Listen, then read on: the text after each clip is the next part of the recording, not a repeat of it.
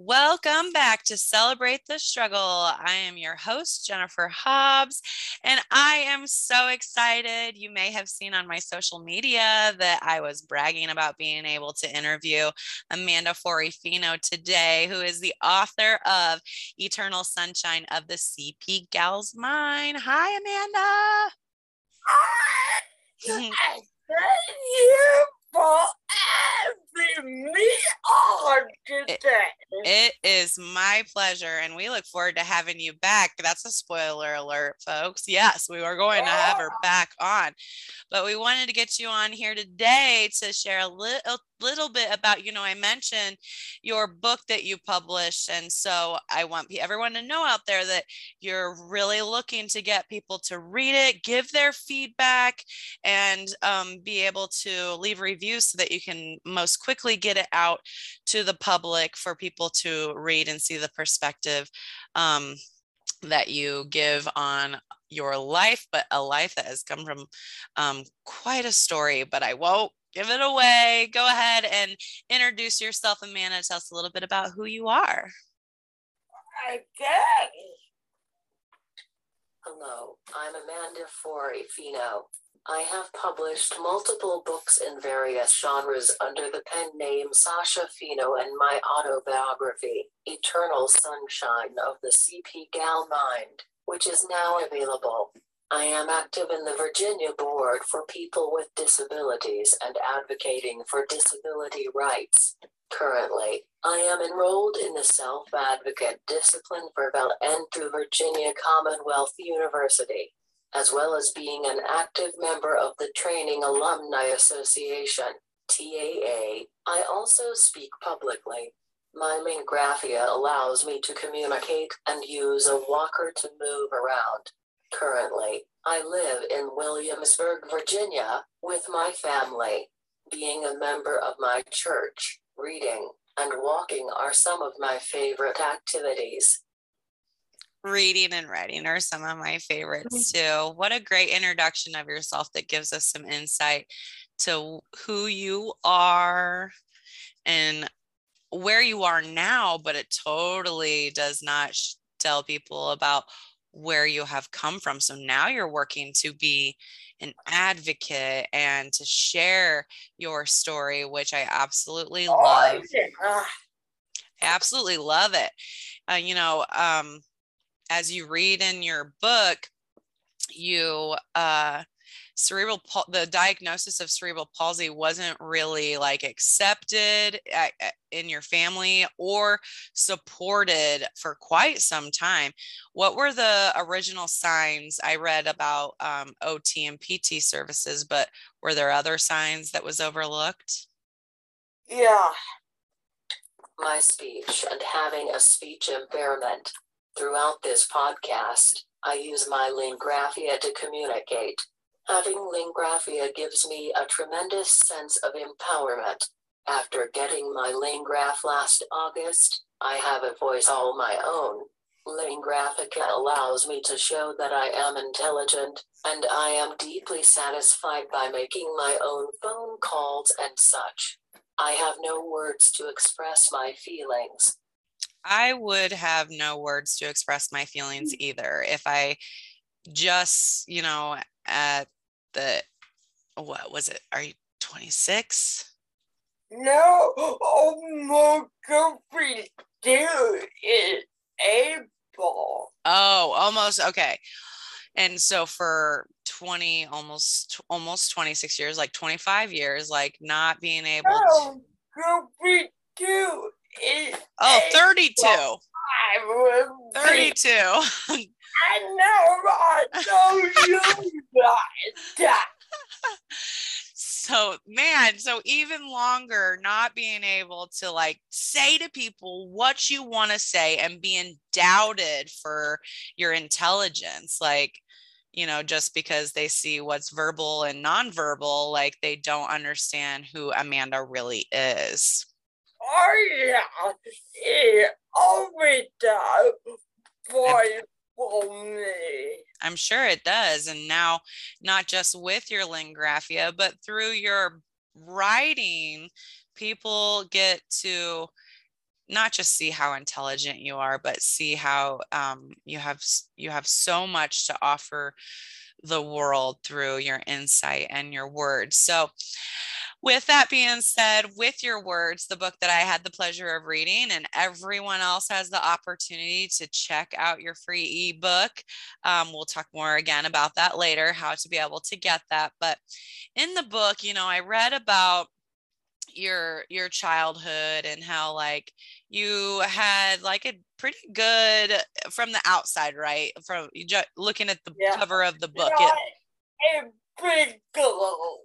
Yeah, it looks like it's going on vacations and like having owning a business and things of that sort. Like it's all good, but nobody really understood nor knew about what was actually going on at home or when no one was looking.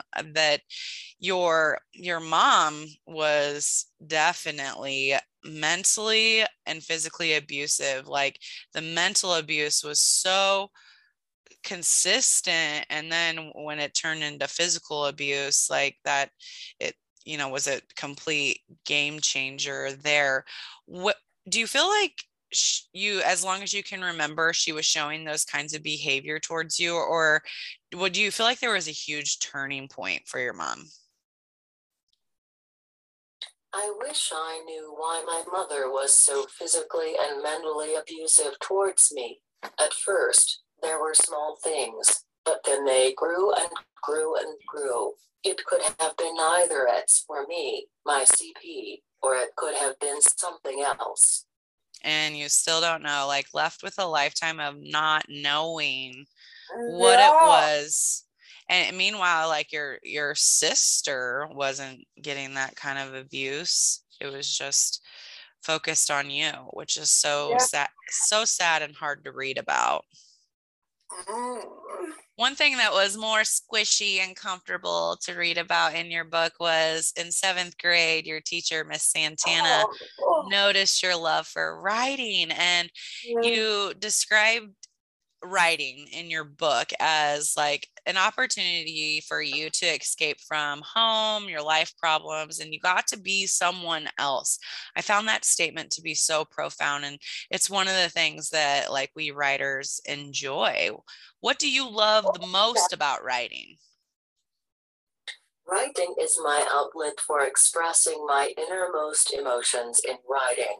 Whether it is fiction or nonfiction, writing helps me cope with anything I am going through. Yes, like you said, writing also lets me escape from reality to be someone else for a few hours. Also, I'm a very passionate person. A quote from me: writing comes from within my soul while the words flow out of me. Such a beautiful quote right there. Writing comes from within my soul while the words flow out of me. Thank you.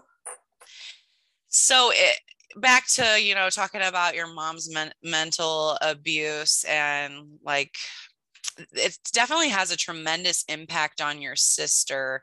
You know, she's seeing that model from your mom, and so then she ends up like almost antagonizing you even more. And so then there, I read like there becomes a, you know, you get into your love for writing, and then your sister does and wants to become an author, and your mom would say to you, um, like your sister's going to be published and it's going to become a major Hollywood movie, which is just, I just can't believe how much she would like talk you down like that, taking your dream and smashing it with some hypothetical dream that she would make up about your sister just to make you feel bad. Was tell me about that. That's Nah, my mom said it just to make me against my sister. Rather than blaming, I believe my mother made our sister-sister relationship go bad. Having to battle for our mom's affection and love caused strained relations. I will give an example of how many gifts we bought and the cost we paid for my mom on her birthday, Mother's Day, and Christmas. It made me sad looking back on it. I'm sure it does. Those are hard memories to carry with you. And unfortunately for you, like it, and for some, it makes you stronger, you know, and it makes you be the person who wants to give back and advocate, which is that's what I give it to people will be the way I want. yeah, people are always going to be that way. And so like shedding enlightenment, it will hopefully provide more understanding for people to just understand and not be, I mean, honestly, like ignorant. Like it is ignorance. It's not, it is what it is. So here's where we get into, well, actually one more question about your sister. I want to know, like, was there always, it seems like there was so much competition between you and your sister, and like you were always being compared to her, like that relationship was truly affected. How you feel about that? Honesty. I wish I knew where my sister, Hannah, is at the moment. In my heart, I feel guilty that I am missing out on everything she has planned, including getting married and having a family, being a proud sister, becoming Auntie Amanda. I wish I was there to witness these milestones. Hannah, if you are listening to this, I love you unconditionally. Unconditionally. So all that past, all of those memories, none of that matters, Hannah. I hope you hear this. I hope you see the beautiful woman Amanda has become. All of that doesn't matter. She loves you unconditionally. Yeah, forever and forever. Forever and forever. So then it gets into another hard part of your book where you had a family. So someone comes to work for your parents and they need a job, and her family member sexually assaulted you, and which was, it was vicious, it was sad. And when you're completely unable to defend for yourself, like that, just taking complete advantage and leaving this footprint on your life, you know, it's gonna have it has an effect for a lifetime. And that was really, really hard to read about. But then it was so hard to read that as you finally got the courage, you took the advice from your counselor and you finally got the courage to say it to your family, tell them about what happened to you and how traumatic it was, and be honest about it. It was then that like you were called a liar, they didn't believe you, and like things just totally turned on you, whereas you were dealing with this traumatic event. I'm sure that left you feeling so alone and hopeless. Oh, yeah. Tell us a little bit about your reflection on that. Okay. It would have been the perfect thing if my family had never met her sister, Scarlett, or gone to her house for a sleepover. Scarlett seriously messed up my life, and she caused me to lose my mother, my sister, and for a while, my father. I listened to the Wicked Broadway soundtrack on repeat during this time of my life as I saw myself in Elphaba. I was 18 and homeschooled, and I didn't know any better. I confessed because I felt so alone. I was gaslighted every time Scarlett's name was mentioned. I finally told my counselor, who in turn told my family. Let's say my counselor left his footprint on my heart without going into much detail. Yeah, I'm glad you didn't go into too much detail there, because there's so much in that answer that makes me think of so many different parts of of your story there that people, if you're listening to this and you haven't read the book, then you're probably thinking a number of things like, what happened? What did Scarlett do? How did that take away from your, make you lose your relationship with people? And then like, I'd be wondering like, how did the counselor help? What kind of footprint did he leave on your heart? And he definitely changed things forever. Oh yeah. Go back. Oh, every Mm-hmm. Most definitely. You mentioned in that answer that like you were gaslighted. And speaking of, that leads me into my next question, because like in your book at one point, like there's a situation where like your mom, you had become physical with your mom. And then there was also like a situation where someone at school comes up in the or I think cafeteria, and they are talking to you like you're a little baby, and like being a jerk, and you lost your temper per se at that point, and like you got in trouble and got a detention, and then at home you were being gaslit. And so that time that you responded physically to your mom, you had wrote in your book, I lost my temper and I shouldn't have. And what I'd like to say to that is, although I appreciate you taking responsibility for your temper, as we all should, many times in your life, from the situations that you write about, you were totally being antagonized and provoked. Yeah. Yes, there is no doubt. I was being antagonized and provoked for over 10 years. Over 10 years. That would like completely drive some people crazy. And I'm so happy for you to have come out even stronger from that. So your life continues to change, and I don't want to give away too much because that would be quite a spoiler alert. You got to read the book.